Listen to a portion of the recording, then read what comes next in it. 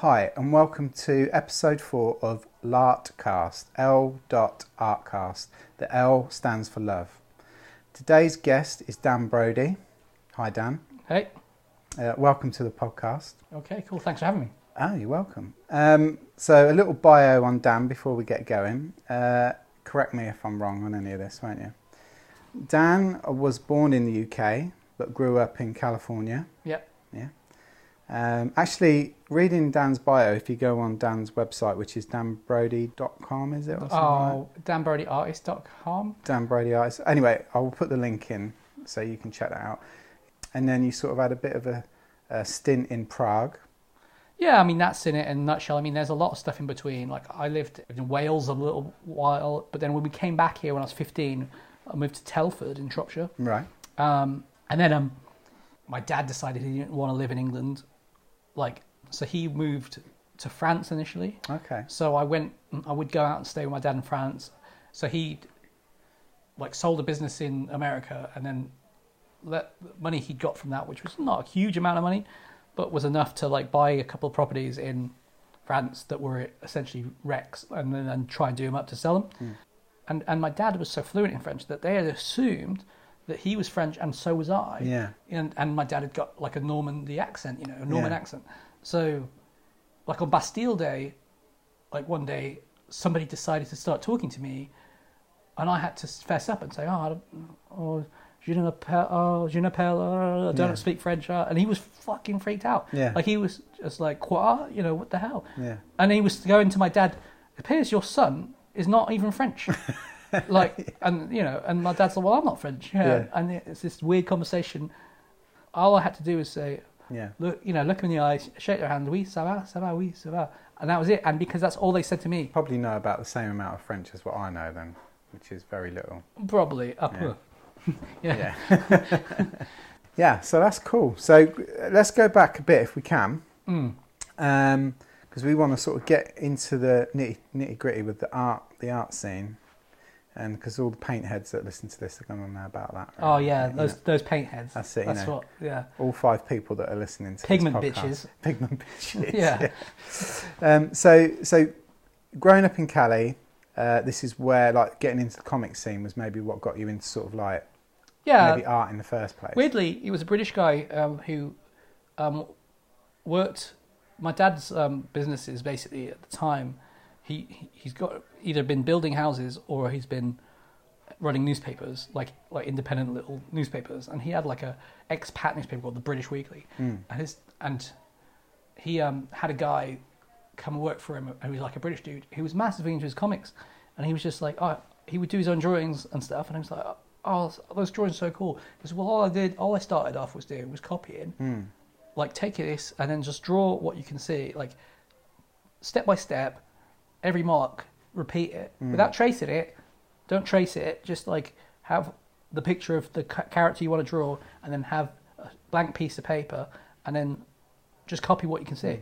And did you find that at that time? Because I've tried things like that and found myself getting quite frustrated that what I'm trying to copy is not looking the same. Or were you sort of getting it straight away, or did it take you quite a long time to get to where you needed? I think I could copy things quite well, but at the same time, also got to be aware of when you're young and dumb, you kind of think that what those things are that you've done an amazing drawing. Do you know what I mean? It's oh my god, it looks just like Wolverine. I wouldn't do any preliminary pencil thing. I would get a marker pen, a thick marker pen, right? And do very close to what it was in the comic, and then those are the ones we used to sell in the playground. How much did a playground Dan Brody cost in those sometimes days? Upwards of $2. $2. Yeah. I had the shittest money clip, gold dollar sign money clip that I kept in my Dickies trousers, and I would sometimes ask to be paid in singles so that I would have a fat wedge, of ones. Of course, you were literally a cash on the hip kind of guy. If you have $50 that weekend, which amazingly I'd burn through by Monday. Yeah. And I didn't even drink booze then. Yeah. Well, you were 11, weren't you? Well, actually, I did drink booze, but I didn't know I drank booze. Yeah. So basically, I went to a liquor store and I would buy these wine coolers, and I didn't know what a wine cooler was. I just thought it was a posh soda. Yeah. So I would buy it, and the guy in the shop, probably the first time I bought it, he probably gave me a look like, oh, shall I let him? But he's just like, oh, because I got on with him. We used to talk about comic books. Yeah, he's like a Korean guy who run like a young Korean guy who ran this like liquor store near my house. And what I thought was a sophisticated taste to it. Well, I didn't realize that was just booze. Yeah. Like I just thought, oh, this is the best. Did you feel pissed? Because I would only have like one or two. Yeah. In many respects, I was on one hand, some of the stuff I got up to was like bad behavior and like antisocial, whatever. But on the other hand, some things that they taught me in school, I took really to heart. Like when they were like, you shouldn't smoke and you shouldn't drink. I was like, yeah, you fucking shouldn't smoke, you shouldn't drink. Yeah. I was almost, I mean, straight edge didn't exist, but I was almost like a straight edge kid. So at that time, so you're selling, you're sort of making $2 a drawing. So is that a point where you thought, art, this is art? Did you know you were doing art at the time, or were you just sort of literally just... When we had like a careers thing, or when they'd have the teacher say, you know, what do you want to do when you grow up and all this sort of stuff, because that was getting to that stage of think about your future and what you want to do, you know. And I'd say like, oh, I want to be either an artist or a film director. Right, okay, yeah. Yeah, and I want to either make paintings or make movies or both. Because I never answered astronaut, and I never answered bus driver or train driver or anything that you would think a kid might. You know what? This is the first time I thought about that. Like, I just answered honestly what I thought I wanted to do when I got older. Was the area that you were living in California, was that quite an arty place? Probably always was a little bit. And I think now it's becoming... I mean, we went back there a few years ago, me and Lauren, and it had been gentrified quite heavily. And now, if you talk about Santa Monica, people are just, oh, it's really posh. And to be honest, it is. Like, it is posh. But I grew up in Pico neighborhood, which is like the tough bit of Santa Monica. But even Pico neighborhood now has like a fantastic like gallery complex in the middle of it. Yeah. You could argue that sometimes galleries appear because there's a bunch of money around. Yeah. Like, so they have like a place, you know, they can sell into like people who have got the disposable income to buy art, you know, and big nice white walls to put them on. Yeah. And, you know, if you, or room for a sculpture, I don't know. When the Santa Monica High School had this fantastic art department, and when we did a tour of Santa Monica, and I moved when I was 15 to England, and I was going to start Santa Monica High School the following September, and I was like already basically enrolled by, de facto enrolled, because that's the school system said, right, you're going to Santa Monica High School. We had a tour of it, and I was so excited about doing art, like I was going to, because high school, you have this almost element of like starting to choose your subjects, starting to say, this is my specialism and stuff. And and this is the thing, I say film director, I also thought I could play professionally in the NFL. Okay, yeah. So I was going to do art, Yeah. I was going to do the art class there, and I was going to try and get on the high school football team, American football team. Yeah. Having looked at your paintings over the last few days, and like I said to you before, you paint in a way in which I really like. Thick paint, oil paint mostly, I imagine. Very colourful. We've got a little bit of sort of drip coming in, and like I say, like the underpainting. You know, like say for example, Cop. You've got in some parts of Cop, you've got what I assume to be like maybe spray paint, a grid of dots. Yeah, just at the very bottom on the right hand side. It's funny that you bring that up actually, because there was a time where I just stopped doing it, and I'd seen a lot of Sigmar Polk paintings where he'd done like some kind of like stencily bits underneath and then painted over the top, and I was getting that influence from Sigmar Polk, who obviously German painter that I admire, and I was starting to bring that in to stuff, and I started bringing that in actually probably fairly early on, and I have like stencil spray paint stuff underneath layers of my student work, and then I'd have oil paint go over the top of it, and it worked. I liked it, and I started the dots thing was quite fun because I could have that almost like print look to it, and it reverts back to some of that comic book stuff and that pop stuff. And if you look at Liechtenstein and stuff, so you've just got that kind of that print dot kind of bit where it's like slightly off center, and you get that like that shadow, and sometimes in 3D stuff as well. So you've got like the two images in in the two different colours, like the green and red. And like, but anyway, yeah, it's funny that you bring it up. So the point I was making really is, I was looking at those dots the other day and thinking, there's some stuff I want to bring some dots back into some of those things. So I think, I don't say that I think, oh, I'll never do that again. I think a more case of like, I'll do that sort of thing with, in terms of the abstract elements of my paintings. Those are like tools that I will probably return to and like use again, like if I'm feeling it's appropriate for the work I'm doing, you know. So there's some work I'm working on at the moment where I might do like some stencil stuff, like spray paint-y bits as part of a large figurative oil painting. And it's going to make, I know I've already planned the painting, I already know what it looks like, but I don't really make a lot of sketches. Just quickly going back to the exhibition that we've got in the salon at the moment. One of the girls who works there was absolutely fascinated by it all, and she's sort of saying, I've never really been into art. I keep catching her looking at these paintings like properly, you know, like standing gazing at the paintings, and it was, what has been really nice is to sort of see like somebody really engage in for the first time, you know? And I think what your painting does or can do is there is quite a lot going on under the surface. So I don't know if I said this to you before, but when I first saw your paintings online, I instantly liked them. But when I actually saw them in person, I thought, my God, these are nothing like what I thought I was looking at before. Yeah. And now I look at them and think, oh, there's so much going on. And each time I look at them, I'm seeing something different. You know, and like you say, there's that sort of pop art element in some of them, not all of them, but that sort of seems to be sitting there in the background. And then you're building on top of that. And maybe there's a little bit of street art going in on top of that. And then you've got that lovely thick kind of oil, sort of gestural painting. And then you've got your figurative. Well, that's what I enjoy. I mean, I really enjoy the physical act of painting anyway.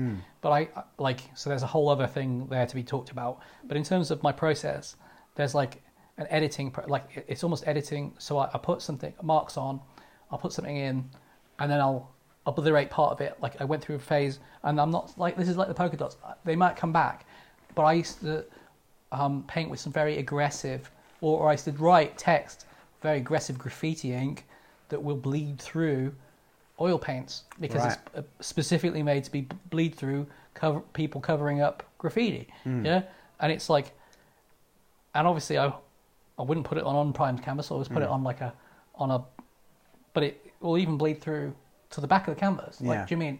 And it's like, so that stuff's fun because I'll do some text, obliterate some of the text because I need to put something else on, and I'll have an idea what I want to be in the center, you know, what I'm composing and what I'm putting in the middle.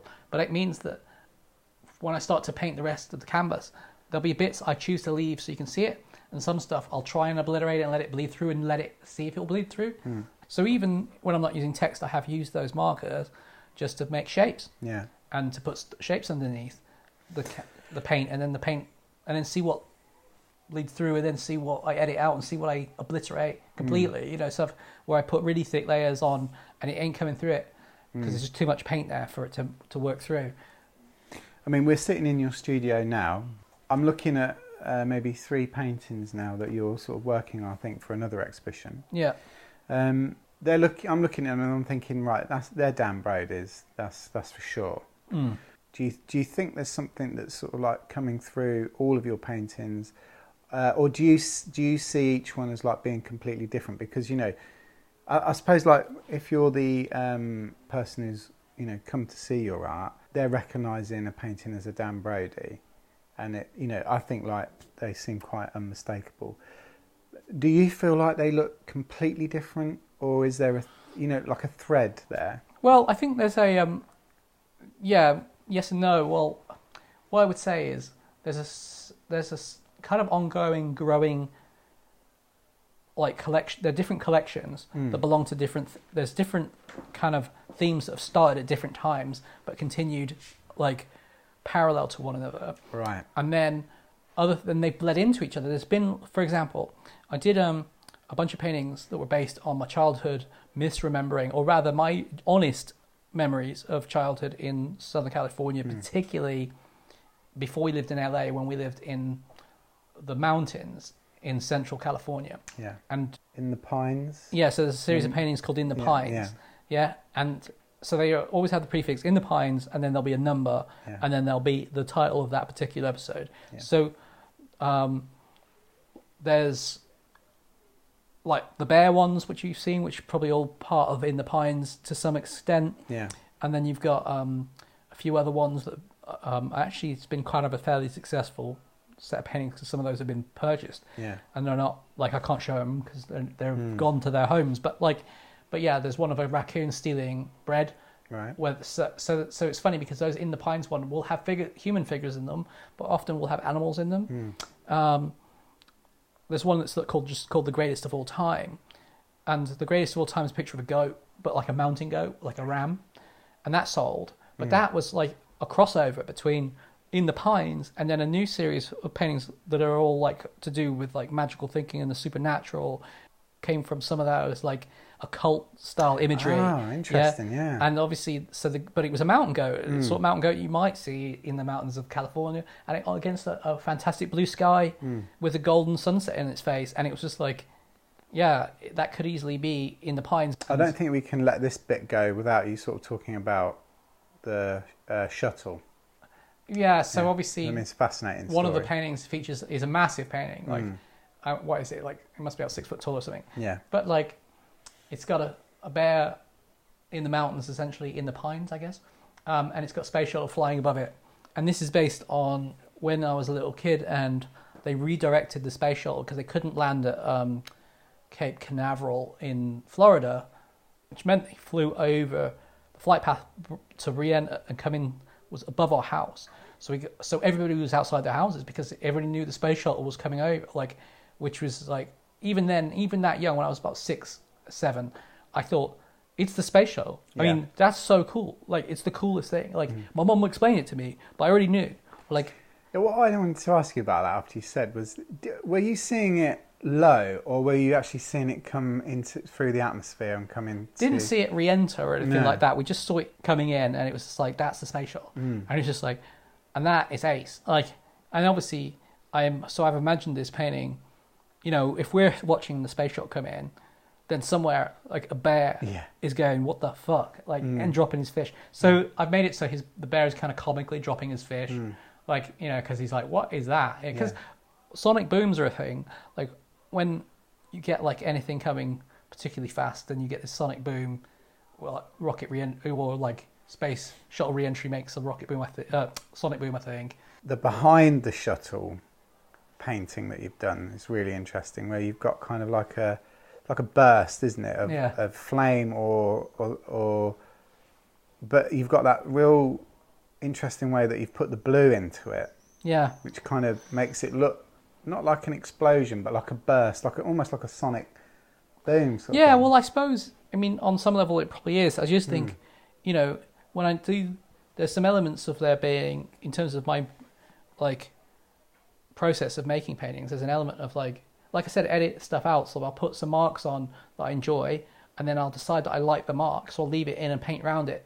And like, so you've got that drip bit that comes off of below the space shuttle, which almost forms like a light. I thought it looked a little bit reminiscent of lightning or whatever. Yeah. And I was just like left it in because I really just enjoyed that bit of paint. So this is where some of the abstract elements come into my work, because there's just bits of paint that I'll like. If I like it, the rule is, if it works, leave it. Yeah. Yeah, and if you like that bit of paint, leave that bit of paint, regardless of what scene I'm painting. If I'm making it for myself, and there's like a little bit of dripped paint that I enjoy, then I'm leaving the drip in, like, because it's part of it. Like, and I think other people will enjoy it as well. Yeah, leaving paint in that you like, that you enjoy. Yeah, that's a big part of the process. It's absolutely, and obliterating stuff that you don't like. You know, that's got to go. You know, there's bits of this painting that you're looking at, like, you know, in front of you. There's bits there where there's already been some obliteration. There's already going to be some stuff that I think I like that, leave that, and there'll be more things that happen in that painting.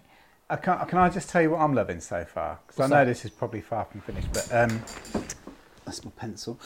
So the tree line at the top, I love the colour, the outline of that. And I was saying to someone earlier about how much I love the sort of the reddy orange outlines of the pines in the bear and the shuttle. But just for some reason, I suppose this is when you're kind of getting really geeky about painting.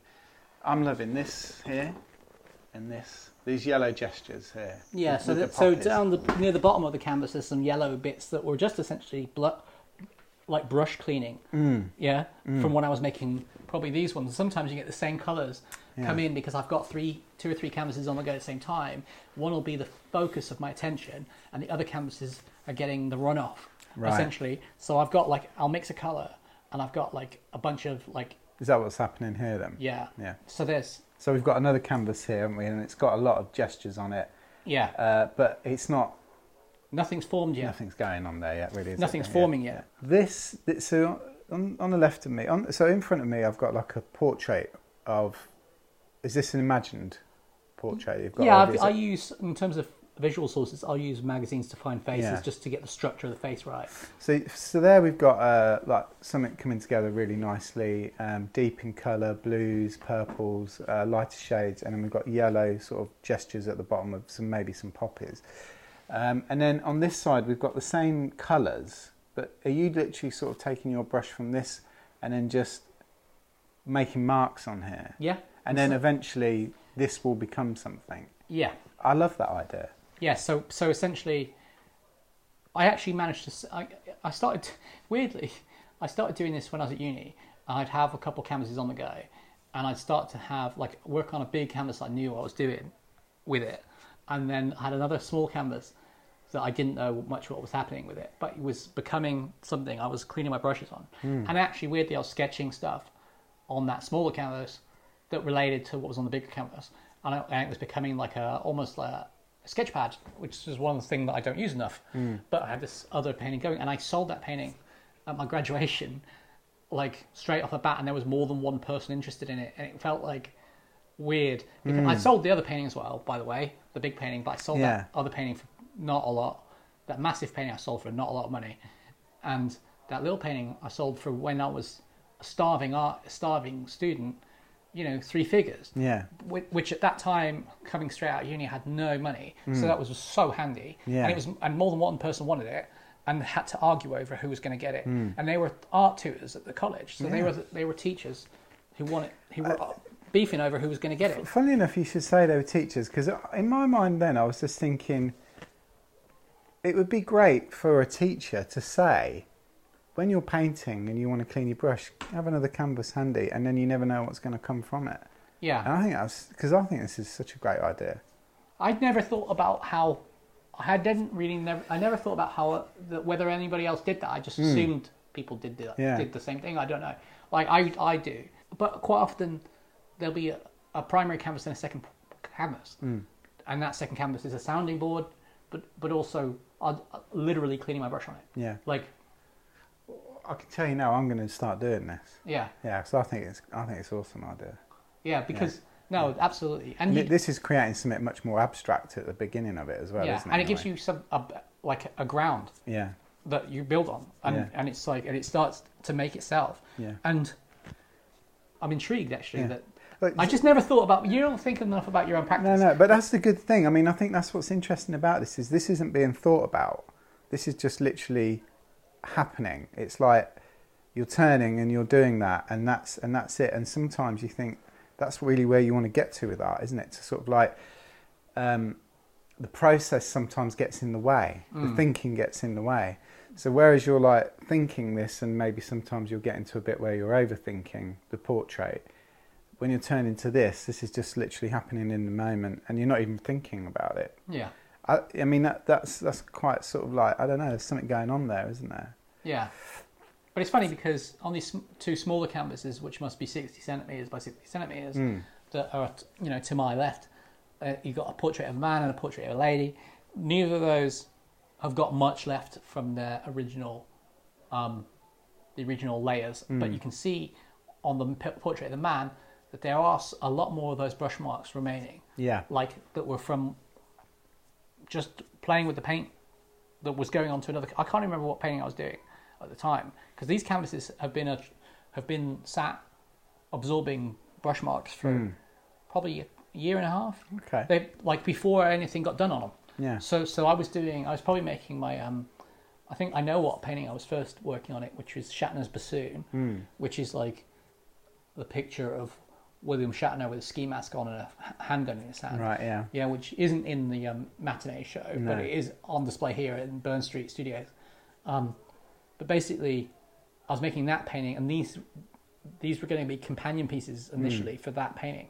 And it was going to be two different characters from that same episode of Columbo that's taken from it. Because another thing, I fucking love Columbo. Yeah. Like, I watched way too much. And that's to make only one painting of Columbo, where I've used a Columbo still for a source material, is like, it's amazing I haven't done more, because I went through a phase of like just watching Columbo. I think I'll be doing a commission here. I feel like a commission coming on because my other half loves Columbo. Oh, right. I mean, I'm a fan, but like she is like super fan. It's so good. It. Yeah. No, Columbo's. I just love it. I mean, this is just a quick aside, really. But I had a painting that I when I started painting, I did a lot of paintings, and then I thought about one for a long time, and it was in the back of my mind. Then I started doing it, and I spent months. I haven't even finished it, but I spent months and months on it, and didn't do another thing, and I just got totally fed up with it. Yeah. And then Alex, who was on a previous podcast, said, "Oh, have you got anything else on the go?" And I said, "No." He said, "Well, maybe you should just paint other things as well." And that changed my practice overnight. Yeah, no, absolutely sage advice. That I think that's like, again, something that maybe comes naturally. I've done things. Sometimes there's a lot of bikes in the studio, which you probably can't, which we obviously the listener cannot see, but there's a shit ton of bikes in our big studio, and basically sometimes I need to fix a bike for a bit. So is that what you do to kind of take your mind off of what you're doing? Oh, I'll do a bunch of stuff. I've got a bunch of things, like, you know.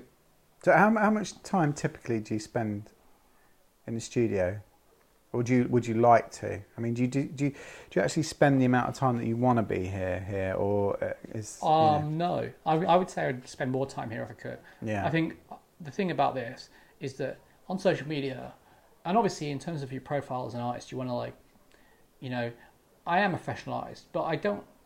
If I'm not going to pretend, you know, on social media you can frame yourself as like, look, I'm an artist and this is all I do. Yeah. But I do a bunch of other stuff, and actually, the thing is, you have to, like, I have to eat, so I have to have a day job. Yeah. Like, and I sell paintings, and I've sold a few paintings over the last couple of years that made me feel like I'm going in the right direction in terms of my commercial success. Yeah. Because I'm selling paintings more regularly. Yeah. I'm selling them for more money, and so the price is going in the right direction. The frequency of the sales is going in the right direction, but it's no way near enough to, like, live off. No. And unless you then make money from art a different way, i.e. you teach it, or you run projects with people. Like, I know that some people's art practice means that they can do, like, stuff where they become like a resident artist somewhere or whatever. But my practice is kind of studio-based practice, and I make paintings that you put on the wall. And so it means that, like, unless I'm selling paintings or prints of those paintings or something to do with the paintings, I have to have a day job. So I have a day job, and I work in procurement. I buy things for a living. You know, I have a desk job in an office, and it's like, so it's it's like a Jekyll and Hyde existence. I've got to eat, and so I'm not from although I talk about living in LA and stuff like that, I don't come from a wealthy background at all. Like, you know, we never had any money. We, you know, for a long time, when we lived in the mountains, we had to live in a tent for a little while because we had to, like, rent our house out to somebody.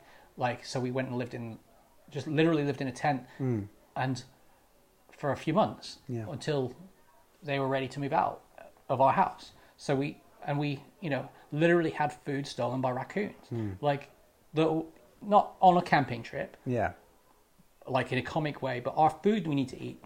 So it's like, you know, we've been kind of always keeping the wolf in the door, you know. So it's sort of like, and when we lived in LA, we lived in Santa Monica. He said, "Oh, I lived in Santa Monica." Like, "Oh my God, so glamorous!" Like, and you met Chili Peppers and did all this cool stuff. And it's like, yeah, but I lived in Pico neighborhood and saw drive-by shootings outside my house, you know. And a friend of mine got killed in a drive-by shooting.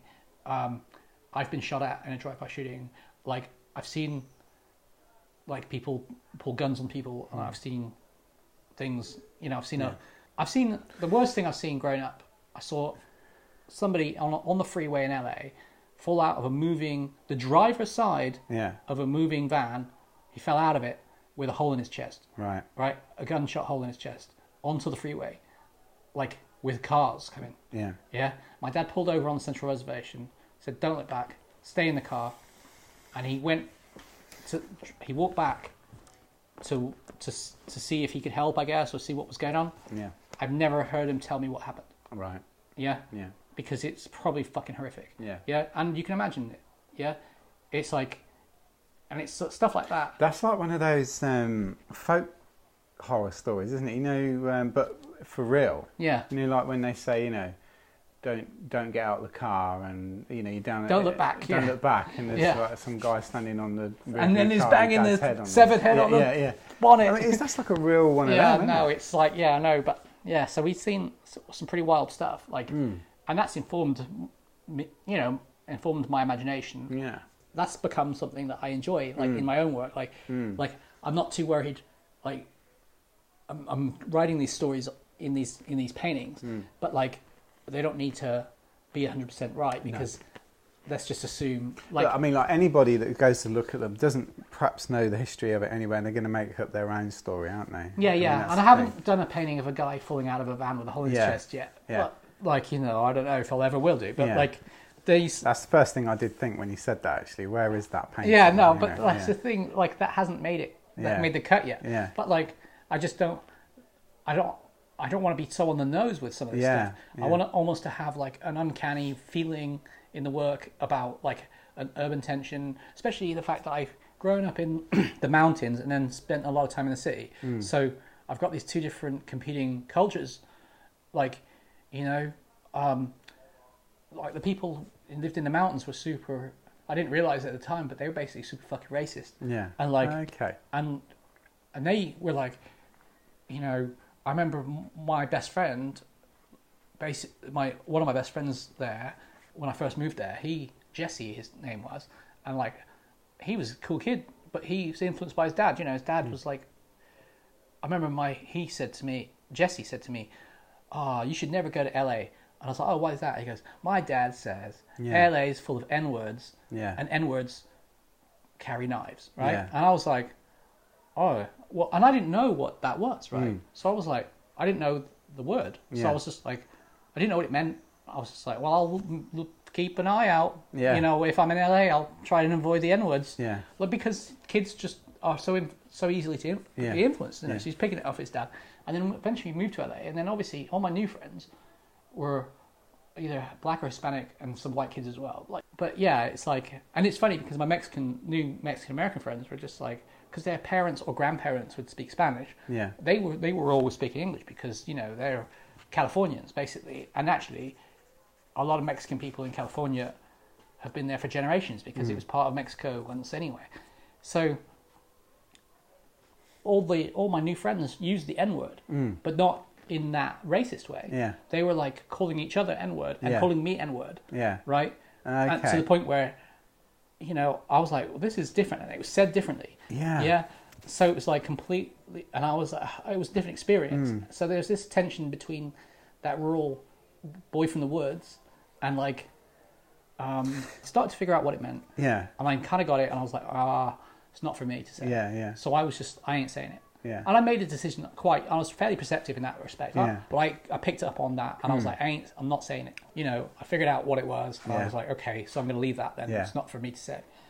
I'm almost interested in that and trying to work that into my work a bit, but I've kept it fairly subtle so far, to be honest. It's not been that overt.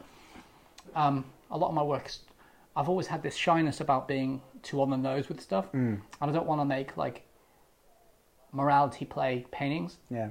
And I have, when I've attempted to do a painting that was kind of about a particular political subject, it was not that successful a painting. You know, it was misread easily for a start, so that was a problem. And I could see why. Yeah.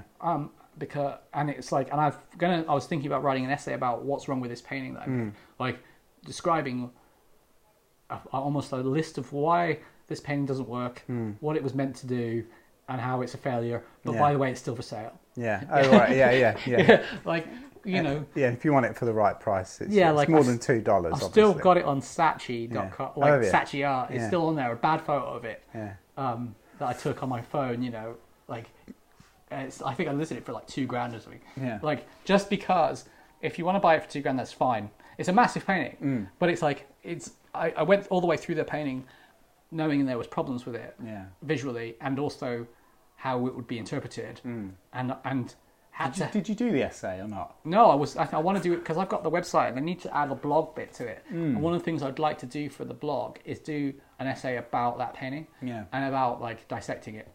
Firstly, what's right with it, what's wrong with it, what was I trying to do, how it's failed, how it can be misread and easily misread, and why it's right that it's been read the way it's been read. Yeah. Like, because, like, you know, just an example, it's got female nudity in it, but no male nudity in it.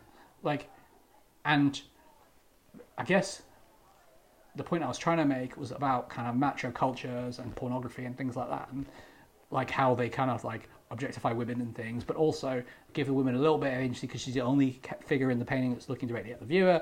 But actually what it looks like is you're a male artist who did a lady with her tits out on it, and actually, like, and you just look like you're objectifying this woman yourself as the artist, and it's like, yeah, shit, it fucking does look that way. Like, and difficult, because if you want people to read the painting a certain way, then you've got to make it so they can read it a certain way. Like, you can't like make it easy for them to interpret it differently. That's interesting. So it's a failure in that sense, because immediately, and it was meant to be a painting. You know, when you finished it though, you knew it was a failure, or because I mean, like, it was a bit like the bridge over the River Kwai. Yeah. Like, I just carried on. Yeah. I knew it was a failure before I finished it, but I just carried on. I didn't paint over it.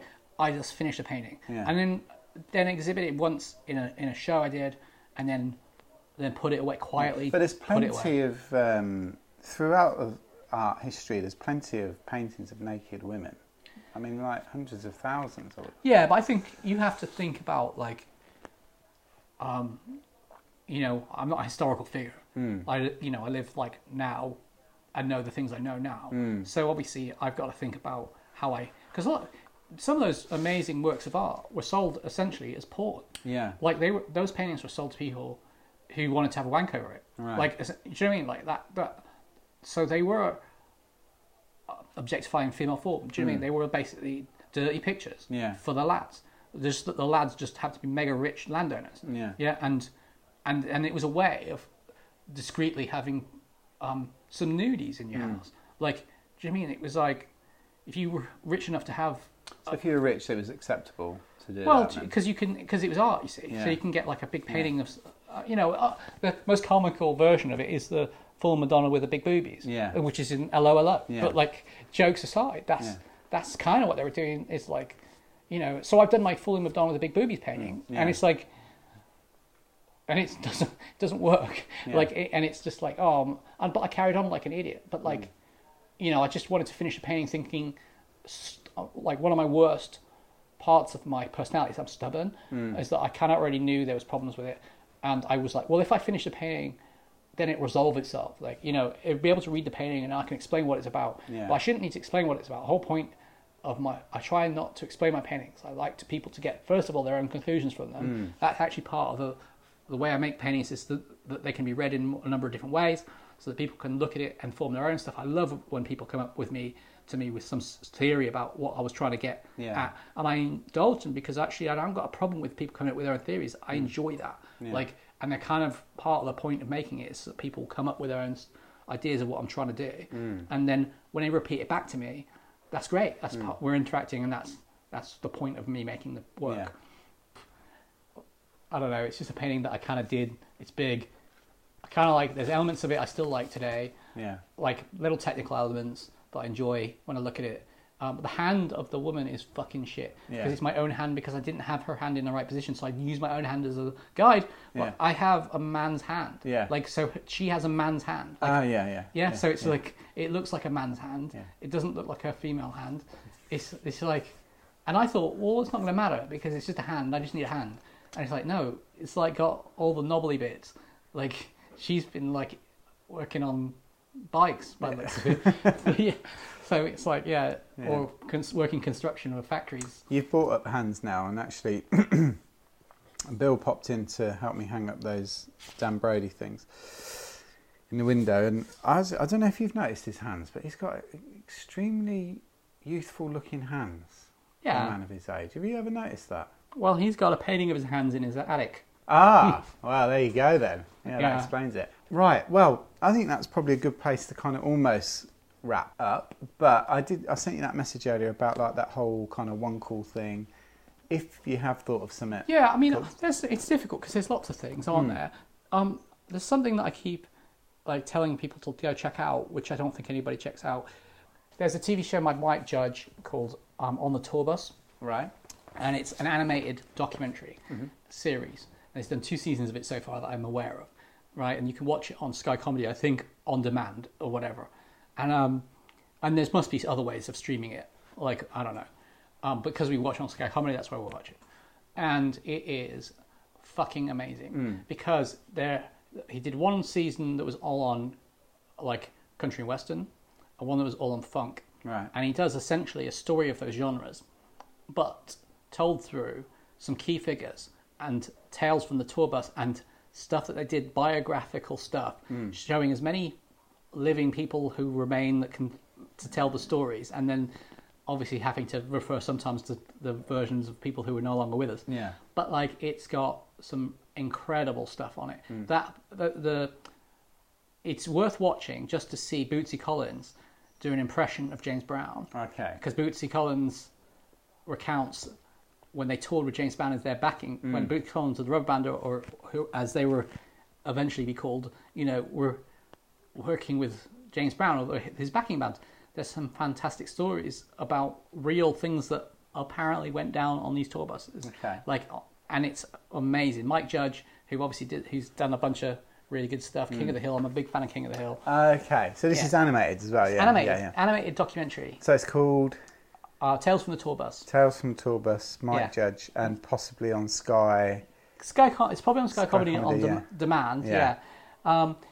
If you want to go see an exhibition in the Tate right now, then I would recommend. And I haven't been able to go because I've got no money.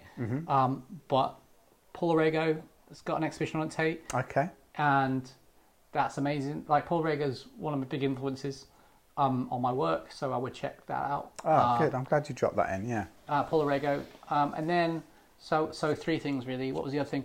Really like listening to The Comet's Coming. Okay. The band, they do, like, jazz. It's a jazz. They're jazz. Yeah. But they do, like, electronic elements as well, and they're just fucking really good. I've seen them live in... And what are they called? The Comet is Coming. The Comet is Coming. Go on then. Go on, pick one. Pick one of those 3. What? What are you talking about? Just one, go on. Do all of those 3. Yeah, they'll go in, yeah. No, okay, so if you were... Oh my God. Okay, just listen to The Comet's Coming, they're amazing. There you go then.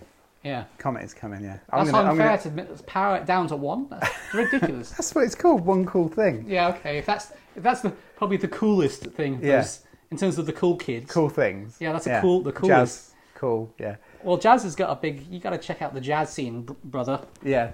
Yeah. Okay, right. So Dan Brody, thanks very much. Dan Brody is currently exhibiting at Hatbox Salon. Yeah. In Northampton. All are welcome, and the exhibition is called Matinee, and I can really recommend you come and see it. It is brilliant. Okay, guys, so I'll wrap this up now by saying thanks for listening, and obviously you would know by now you can really help this podcast by kind of liking, sharing, telling people about it, and following us as well. So yeah, thanks a lot, and thanks Dan. Cheers. Yeah, no worries. Thank you.